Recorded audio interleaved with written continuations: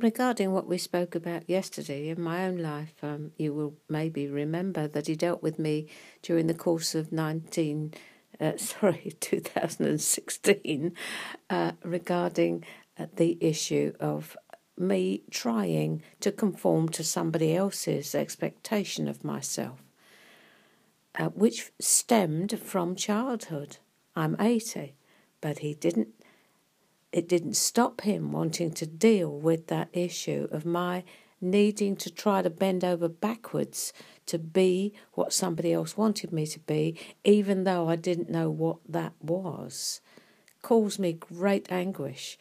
But the freedom that has come after the 6 or 9 months of anguish it's like childbirth, really. Once the baby's there, you don't remember the pain. So it's exactly that. He was getting at my childhood habitual response to an authority figure that expected something of me, even though I didn't know what it was they wanted, and my twisting and turning to try to get it right for them, not being able to hit the spot because I didn't know what it was they wanted, but nevertheless, everything in me was straining to be what they wanted. Expectation is a killer. Don't put it on people. We do it, without realising to our children. Why can't you be like this? Why can't you be like that? Why can't you be like other people?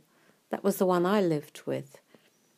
And it had something that actually crippled me all of my life without me knowing it, until God stepped in and in his mercy and kindness said, that's gone on far enough. We need to deal with it. That's just a living example of what I was talking about yesterday. Yours will probably be different, but it's well worth asking him to dig in the basement of your life and get these things out that are still flowering and causing maybe quite a forest in your life where you can't see your way through.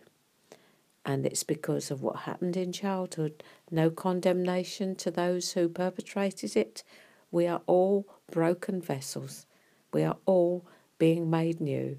So there's no condemnation, no unforgiveness. It's just letting him do what he wants to do and yielding to his hands because they're kind hands. God bless you.